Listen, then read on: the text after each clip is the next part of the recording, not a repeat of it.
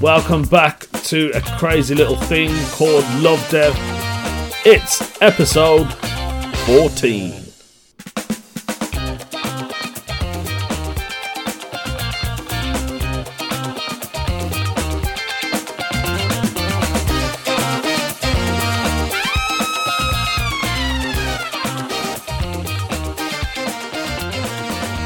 Christmas season started now, eh? Yeah, all the Christmas adverts are out. I'm guessing you're all getting your Christmas shopping ready. I always wait for the Black Friday sales.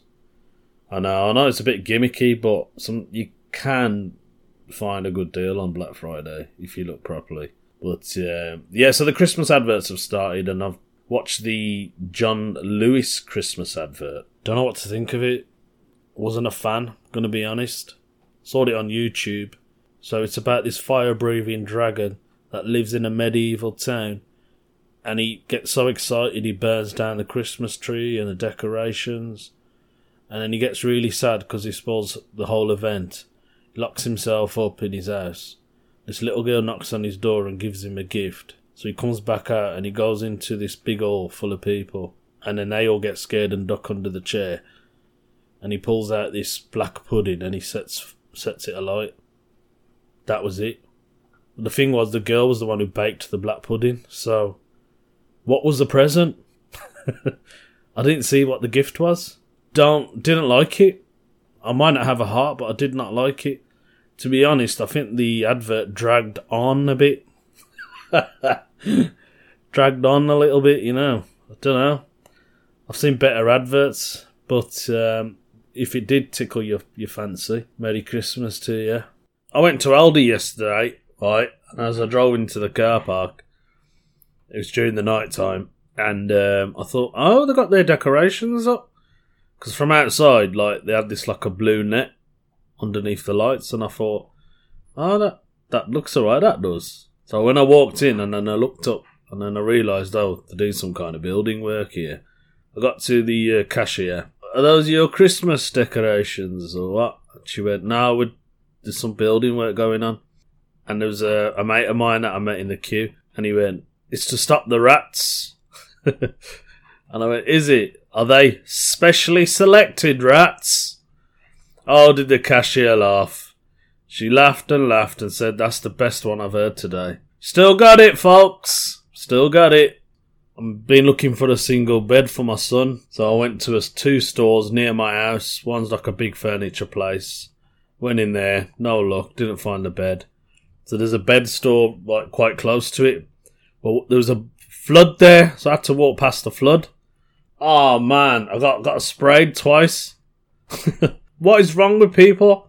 If you see a flood, slow down. What you got a speed for? Seriously? Oh, I wish I had a camera on me, man. I could have just filmed that. Sent that person to court. Got some money. And then I could have bought a bed with the money. So I did a gig the other night and I had to drive in that rain.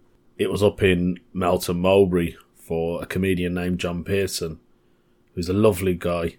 Yeah, he's also started a podcast himself. It's called Home. So check that out, John Pearson. It's available on all the socials. Apple Podcasts, Google, etc. Podbean. But yeah, it was good to see him. Love seeing John. I'm not too sure how the gig went. I mean, it was a little bit tough. It was tough, I'm not going to lie. I struggled. I mean, I do like a challenge, you know. I think it makes you a better comedian when you're performing on stage.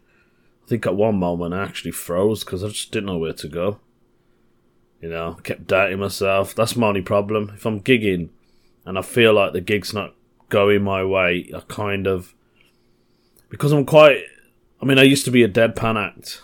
Before I was a deadpan act, I used to tell stories.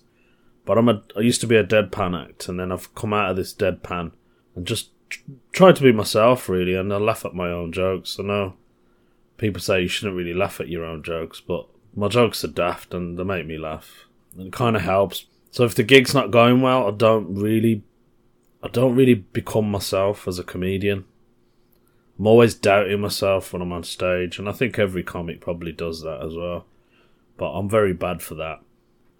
I think it didn't help, though, because when I was walking towards the gig, I saw this geezer. I mean, he was probably harmless, but, I mean, The way he looked at me was like, just looked like hate. I don't know. It just felt like bad vibe from him. And I suppose that didn't help, going on to the gig. But I'll tell you what, when I walked into the gig, I got greeted straight away. Somebody greeted me. I say somebody, it was a dog. Little Staffy. Come running up to me. Her name was Lola. Cute little dog. I love a dog in an audience because I can always use it in my set. I tend to use it in my set, but Lola disappeared when I got on. Cold callers, they can disappear as well. I know the cold callers, right? Every time I answer the phone, they go...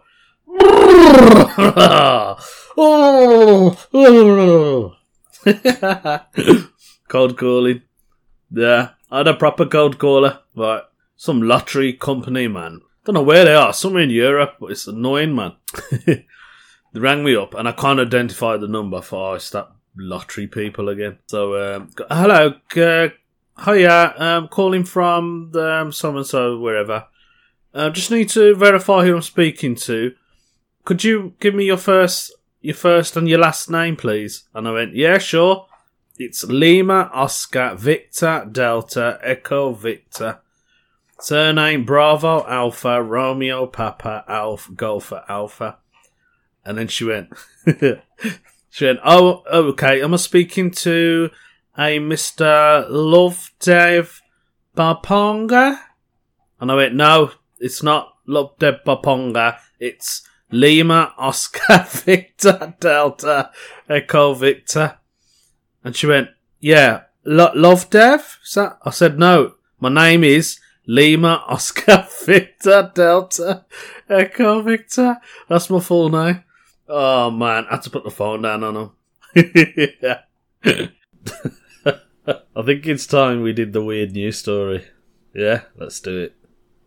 Today's story is... Unicorn puppy is melting hearts worldwide. That's right. There's a unicorn dog. Believe it or not, it's currently trending on Twitter. There was a dog found abandoned with another dog in Missouri in America. And the rescuers noticed that the dog has got a second tail. But where the second tail is, it's right between his eyes, so it's on his forehead.